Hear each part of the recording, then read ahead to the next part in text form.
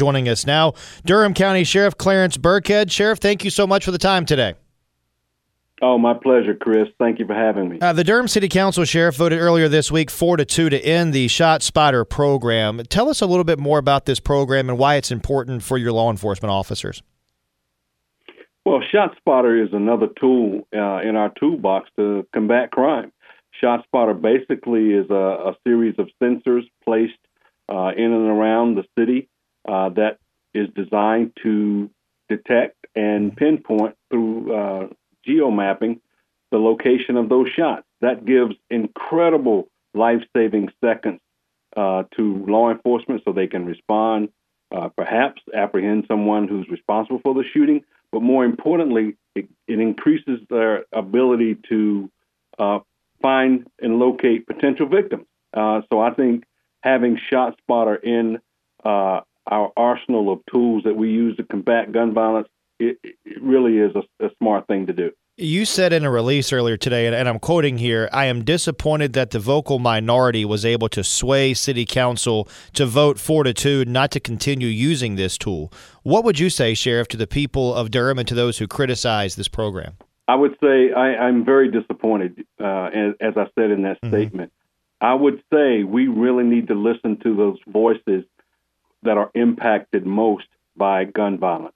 And I would venture a guess that the individuals who are saying, no, we don't need ShotSpotter, no, we don't need over-policing, are not those individuals. Because the men and women I talk to throughout the Durham community are asking for increased presence, are asking for every tool possible to address the gun violence. Now, we're experiencing a gun violence epidemic, and those men and women are afraid to go out at night. They're afraid to have their children playing in the yard in fear that the gun violence will continue and they will be victimized. Outside of the program that we're talking about, ShotSpotter, you mentioned the gun violence epidemic. What are the other ways and other things that you and your officers are doing to try to combat this gun violence epidemic that we're seeing not just in Durham, but frankly everywhere in our state? No, absolutely. It's statewide.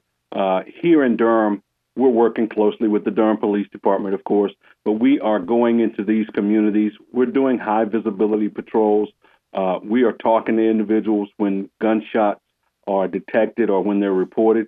And folks do use our tip line, or they'll call us with information about gun violence occurring in the communities. And so we're aggressively looking for those individuals who continue to commit these violent acts, especially those with using guns. Visiting with Sorry, Sheriff, go ahead. No, I was just going to say that's part of our initiative, and we've been very successful in targeting those violent offenders, and we will continue to do so. Visiting with Durham County Sheriff Clarence Birkhead. I want to circle back to the ShotSpotter now. Some of the city council cited cost, Sheriff, as one of the big reasons why they did not want to extend this program. It would have cost over $52,000 for another year. How do you reconcile that cost? Well, I reconcile that we cannot put a price tag on a human life. Mm-hmm. And if it's going to cost $52,000, listen, I live in the city of Durham and have since 1988. I am happy to be a taxpayer in Durham, and I think those are dollars well spent. We cannot equate human life to dollars and cents. We need to do everything humanly possible to preserve life, to make our communities as safe as possible. There's a study that's out now or will be out that's going to study the effectiveness of this program, ShotSpotter. How could the results of that study impact the program moving forward in Durham?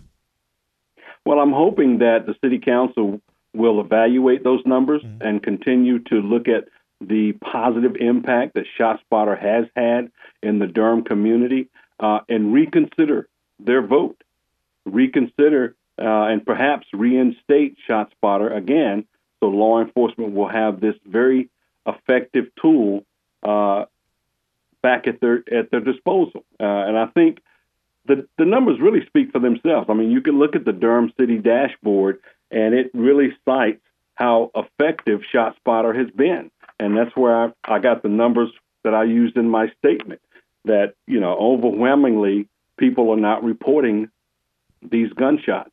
but ShotSpotter is picking them up. And there have been 21 guns seized, 41 gunshot wound victims assisted, and 23 arrests made.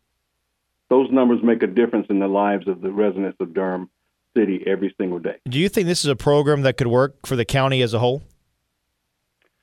Well, it's designed to work in a more dense area. And so in the 250 unincorporated miles of Durham County outside the city limits, it may not be as effective.